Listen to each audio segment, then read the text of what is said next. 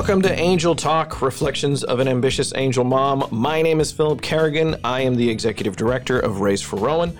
We are the organization that helps families suffering from the loss of a child with funeral cost assistance and emotional support. I am joined by, as always, the ambitious angel mom herself. Say hello to the people, Bryn. Hello, everyone. Hi, Philip. How are you? I'm great. Good. That's great. Great. How's your day?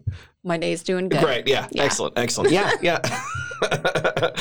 So anyway, we wanted to thank everybody for tuning in to the third episode of our Grief and Addiction podcast series featuring Allie Berman. If you have been listening over the last couple of weeks, you now know most of Allie's story, but we'll kind of wrap it up here a little bit for you. Allie is Lexa's mom. Lexa is her angel. Lexa was her beautiful daughter who died at 23 months from a tragic accident. But that is not where Allie's story begins or ends. Allie actually has been suffering with addiction since she was a teenager. And so we talked with her not only about Lexa, her angel, in episode 1, which was very beautiful. And she talked about how Lexa beat all the odds and was born in the first place. Yeah. Incredible. But also that Allie had incredible addiction issues throughout all of her life, including her time with Lexa. So you heard last week a little bit about, well, not a little bit. You heard a lot about Allie's addiction and how it really gripped her life, even when she had Lexa. Yeah. Episode 1, of course, was just all about Lexa and how she was born and how she came into the world and how she impacted folks. Today's podcast is hopefully an uplifting one. Well, we know it's uplifting because it was really amazing to talk to her about her eventual recovery. Her recovery really centers around Molly, her new daughter. Right. Another huge blessing. Yes, and you'll hear it when we get into the podcast. An incredible blessing, a miracle baby, really. Yeah, I really do feel like Molly has saved Allie's life. It seems like it. Yeah, and I think that it's one of those. I don't know. I mean, we are a spiritual podcast. It's called Angel Talk. Mm-hmm. It is one of those moments where you go, boy, she sure was placed in your lap by something bigger than us. Yes. Right. And so I think that that's really beautiful. Mm-hmm. Divine alignment. Yeah. That's what we talked about that last night on Shiro Talk. Yeah. And another podcast that I was a part of. And they talk about divine alignment where, you just know it's right because God places these life experiences, and people in your path. And I do feel after listening to Allie's story, like Molly is divine alignment for her and her journey at the right time. And it's such a beautiful story. Yeah. You'll hear all about it. It's an incredible miracle that Molly was even born. Yeah. And so you'll hear that in the interview. As we wrap this up, you heard me talk a little bit about some of the stats of addiction that were quite sobering in episode 1, tougher. Talk a little bit about treatment though, because we are talking about recovery, which I think is, very important to talk about as well. Not everybody has a chance to get to this phase, unfortunately, but if you can, there are some interesting statistics on treatment. In 2017, an estimated 20.7 million people aged 12 and older needed treatment for substance use disorder. Only 4 million people received the treatment, and were only 19% of those who needed it. So as we kind of talk about people, this is still a hard spot to come by. Also in 2017, this is the last time they kind of took statistics for this, of the more than 18 million people who needed it but did not receive the treatment, only 1 million of those people, or 5.7%, felt that they needed it. Oh. And so I think that that's a big deal. I think that's one of those things. It's that recognition that you actually need the help to begin with.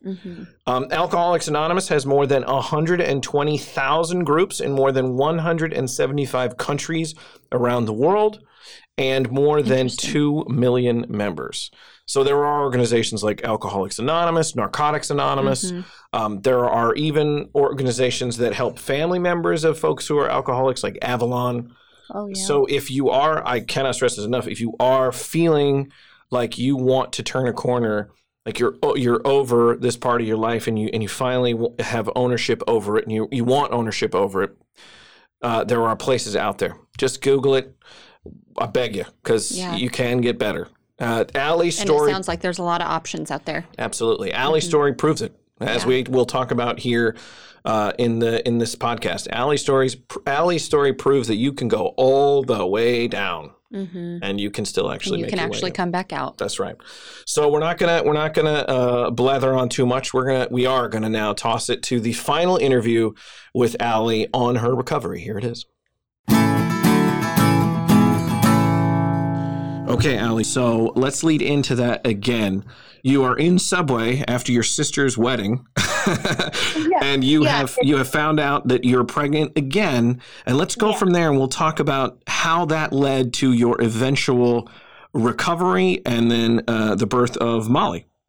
Okay. So I mean, this was a month or so after my sister's wedding, and so I was running and gunning that whole time. Had no. I honestly didn't see an end in sight. I didn't know how. I probably just figured I was just gonna, burn out one way or another, whether it be go back to shooting up again or get arrested, go to jail. I mean, at that point in time, I really didn't care.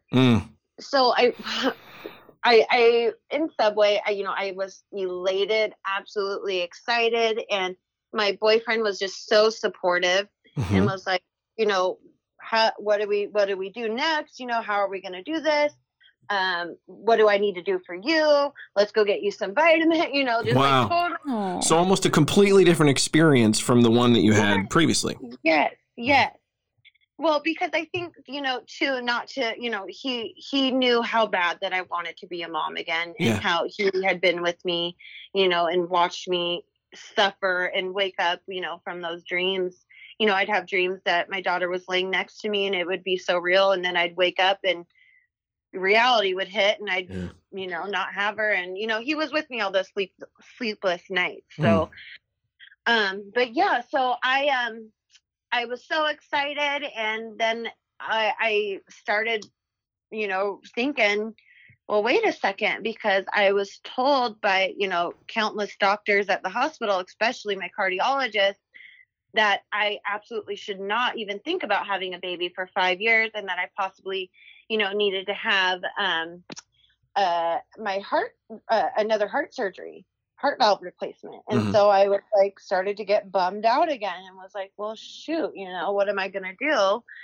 And I pretty much, I had been at that point in my life where, obviously I was down on myself and, not like a Debbie Downer. Obviously I had things, to be sad about, but I honestly didn't have anything that I wanted to look forward to, because I just figured, well, it's just going to get ruined anyways, or I'm on drugs. I can't pull it off. Nothing goes my way. And so I just pretty much figured that I wasn't going to be able to have a baby, and not even to get excited about it. On the way home, I made the call to my cardiologist, and I believe it was a weekend, because he didn't call back for like a week. Oh, geez. Wow. Yeah. And so I left a message and explained my situation, and he at that point just continued doing what I was doing and was just like, well, I pretty much count myself out. I knew in my heart that I wasn't going to get to have a baby, and that I'm just going to be stuck in this life forever. That's what I thought. It's what I believed. And he called me a week later and said, hey, I want you to come in. Let's get you an echocardiogram done, and let's get some images of your heart. And then we'll talk after that. And so I went in and got it done. And I think it was a couple days, maybe, he called and he was like, Allie, are you sitting down? And I was like, yeah. And I'm just like expecting him to be like, yeah, this is really bad. You need to come in for surgery or whatever, you know? Yeah. And I was like, yeah, I'm sitting down. And he was like, well, I just want to tell you, congratulations, you're going to be a mom. Ah, that's awesome. I was just like absolutely, blown away and was so excited. And that day I haven't used since that day. Wow. Yeah. Unbelievable. So, yeah. So now gift. Yeah. So now I'll have 3 years clean. Yeah. Yeah. Your whole that's life incredible. has turned around.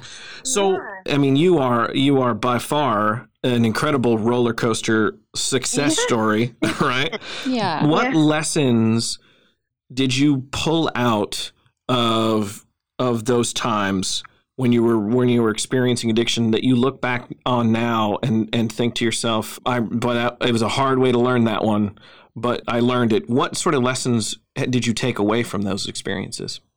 Well, I mean, so for one, like I was talking about earlier, I think at that point in time, I really wanted somebody to just listen to me. I wanted a friend. I wanted, just to be able to talk about, my life and what had gone on. And like I had said, people on drugs don't care. They do not care about what you have to say unless you're offering them something. And so that was one major lesson that I continued to learn.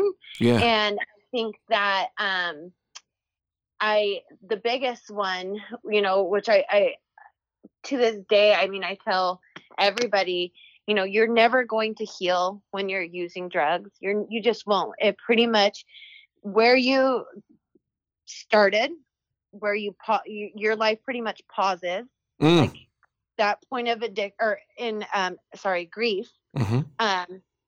Like the day that I started using, like nothing changed. It didn't help any. It didn't. I didn't move forward in any way. I pretty much was able to numb out, but everything, the moment I stopped using, all of that stuff hit me like a wall of bricks. Yeah. And it came back up again, and I had to really, navigate. Start over. Yeah. Yeah. And get involved in recovery. And I had to get, I got back on board with my wonderful, amazing doctor who I cannot say enough about, Karen. I got in to see her right away, and she was the one who actually let me hear Alexa's heartbeat for the first time. And she let me hear Molly's heartbeat for the first time. Very cool. How neat that she's been on your journey the whole time too. That's really cool. You put it in such a great term, this idea of all the addiction did, all the drugs did was pause what you should have been attempting to go through in the first place. Yeah. Would you today say to people, you need to go through those feelings as hard as they are? The drugs are just basically all they are is just you running from what you're going to have to confront in the first place. Is that kind of how you would see that today?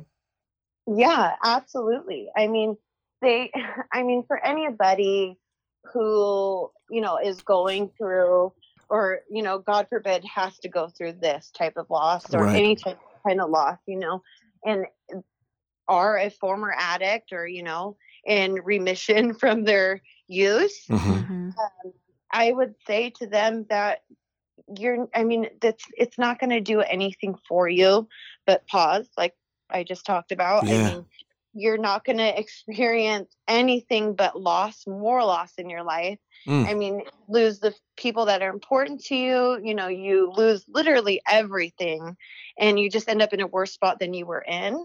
Right. So then you're left with both the loss and your addiction.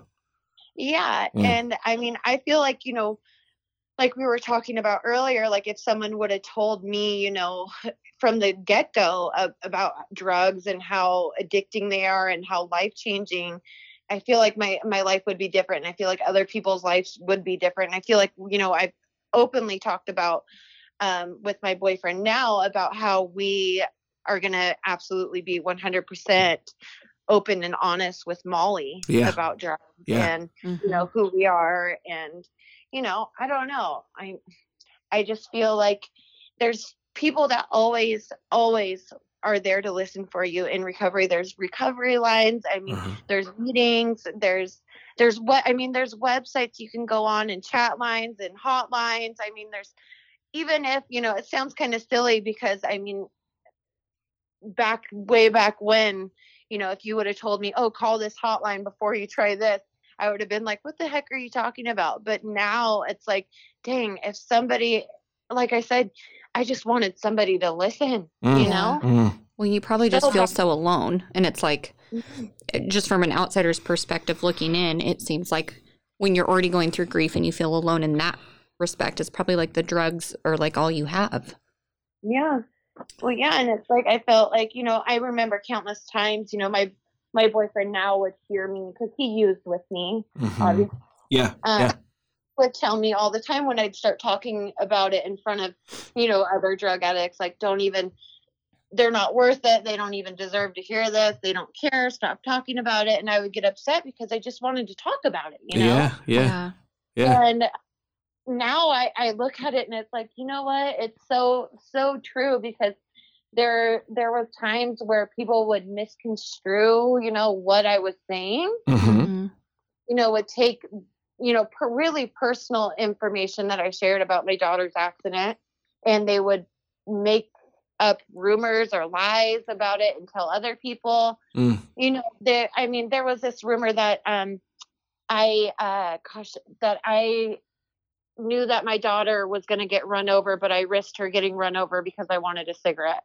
Oh, wow. Yeah. Just, really ridiculous hurtful stuff. Yeah. Yes, absolutely. Just beyond hurtful, ridiculous, so I don't know. I mean, if I just would have had somebody to talk to. Yeah.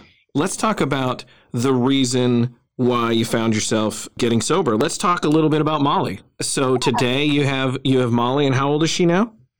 She just turned 2 on May 18th. Excellent. So can you talk a little bit about who Molly is and, how you guys interact with each other? Oh my gosh. So Molly is a little tyrant. She's a little tornado and a little cheerleader packed in one. I mean, she's got quite the vocabulary. She's a little maker, so you got to watch what you say around her sometimes. I'll stub my toe and she'll hear me say, "Oh yeah." She's a little parrot. Yeah. But she is absolutely, I mean, every day, I get to wake up and I get to be a mom again. I can't explain how much she's lit up my life. I was so worried when she was, when the clock was ticking, for her due date. I was like absolutely worried. Oh my God, is she going to look like Alexa? And how is that going to make me, upset all the time? Is, what kind of characteristics is she going to have? Is she not going to look like her at all? And is that going to make me upset? Yeah. And she has the perfect amount of Alexa in her. She'll do like little looks with her eyes or little expressions on her face, and all the time remind me of her.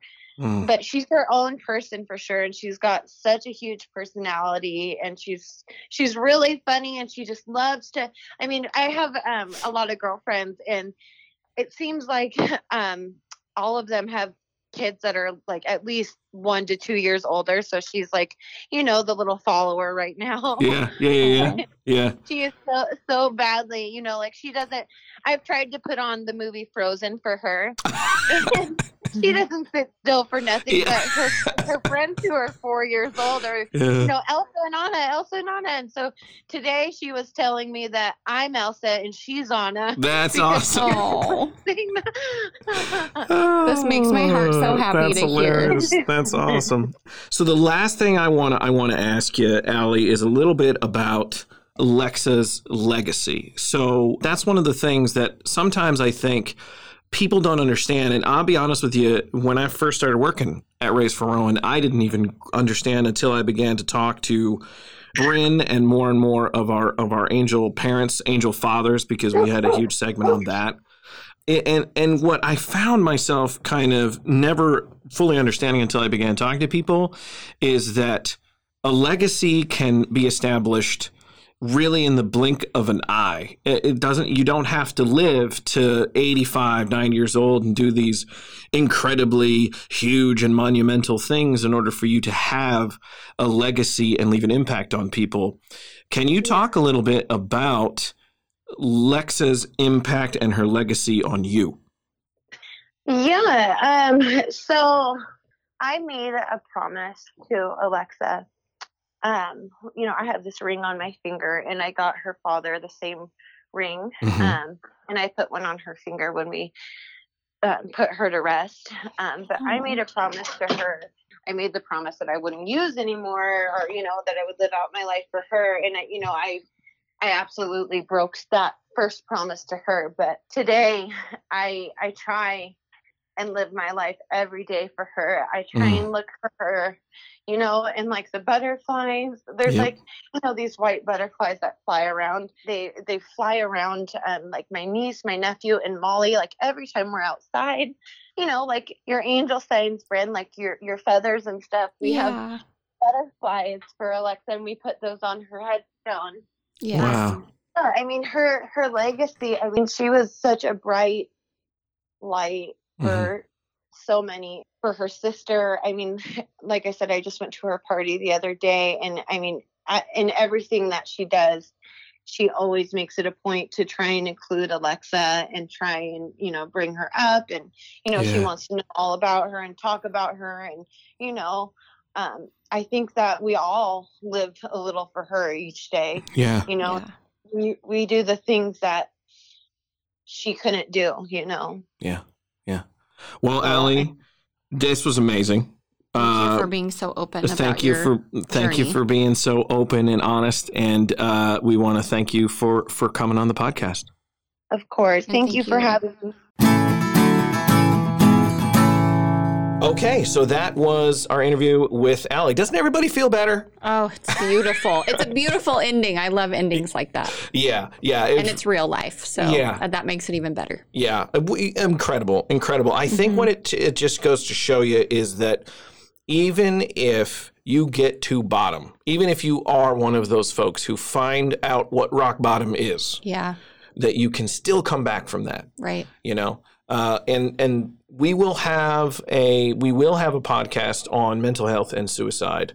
And I have talked with you, Bryn, about this before. The teenage suicides that we receive are always the toughest ones for me. So hard. Because of the potential life that can continue after that, and how much despair you have to be in order to get to that point, and how I just wish that nobody ever got there. Right. And usually people around you don't even have a clue that's how you're feeling. Right. It's very sad. Yeah. And this was a perfect example of why you should keep fighting. That story about Molly and how she found out in a subway. Yeah. It's so cool. It's so great. And then you even look at the different people she had in her universe at that point, right? When she talks about her original issues with addiction, these folks are dark around her. They don't care about her in any way. The guy she really likes doesn't want to be around her. Right. And in fact, when she actually finds out that she's pregnant with Lexa, the doctor and her boyfriend are like, you should get rid of her. Yeah, that's awful. Nobody had hope in her. Exactly. And then you look at that, and then you look at today, where we talk about the exact opposite experience she has when she finds out she's pregnant with Molly, the boyfriend, who she even admits was a gentleman who used with her, was like, this is great, this is amazing, this is everything you've ever wanted. And the idea that support structure was there. And she had to go through so much to get to that part. It's so beautiful. It's really great. It's a beautiful way to wrap up this podcast. Yeah. And I can just say that I know Allie's story is not over. I think this is just the beginning of a really beautiful life that she is going to live and do really great things. And I just have a hunch, but she's going to probably do something along the lines of helping other addicts with recovery. And I could see her easily being a speaker somewhere. Yeah. Allie, thank you so much for sharing your story with us and our listeners, because it was an emotional journey, but I do think it was so educational. It opened my eyes to so many things. And it kind of correlates with grief. You know, I think of how she felt with just battling her addiction and how I felt with just battling my grief, and how you feel alone and you feel depressed and you feel lost and you feel hopeless. And she was already feeling all those things before she even experienced the loss of a child. Yeah. Wow. What a journey to take with Allie. And I just thank you so much for sharing your story with us. Yeah. And you have amazing things coming. I already just know it. Yeah. Yeah, Allie, there's just no way to put it. We were just happy to be here while she was going through everything. Just great, just amazing. So thank you so much, Allie. Thank you so much to the listeners for listening and liking and subscribing. We encourage you to share this series of podcasts with people in your life that you think this could really affect and touch. We have one more side note. You may not know this, but our very own Ambitious Angel Mom is doing a series of I feel like they're TED Talk-ish style things. Yes. What's the name of this organization you're going to be partnering with? Yes, I actually have been a part of Shiro Talk, and it is the Redefining You Foundation, and they invited me to be a guest speaker, and they will be hosting a show that you can purchase your tickets. They also offer swag, but they have 8 guest speakers, myself included, and it's really just a journey of empowering women and sharing our stories, and the proceeds will go to the Redefining You Foundation. It's just a really cool series because it's uplifting, empowering women, basically women supporting women, all of those great things. But yeah, it's TED Talk style. So I think you'll hear 8 guest speakers with 8-minute speeches. Cool. Really moving. Talk about their stories. Yeah, life stories. Very cool. So yeah, check it out. I like that a lot. Yeah. Yeah. So make sure you check that out. She is on there and she talks about her story. Bryn talks about her story. I do. I share my story, and I am excited just to listen to the other women's stories as well. That would be great too. Making change in the world, and just it's amazing when you can lift one another up. Very cool. And get something out of that. Very cool. Very cool. So take a listen to that. Visit their Facebook page as well. Yes. So again, thank you, Allie, for coming on. Thank you, everybody, for listening. Next week, we will be back with some new podcasts, some new content that we'll be excited to share with you. But until then, we will see you next week. See you later.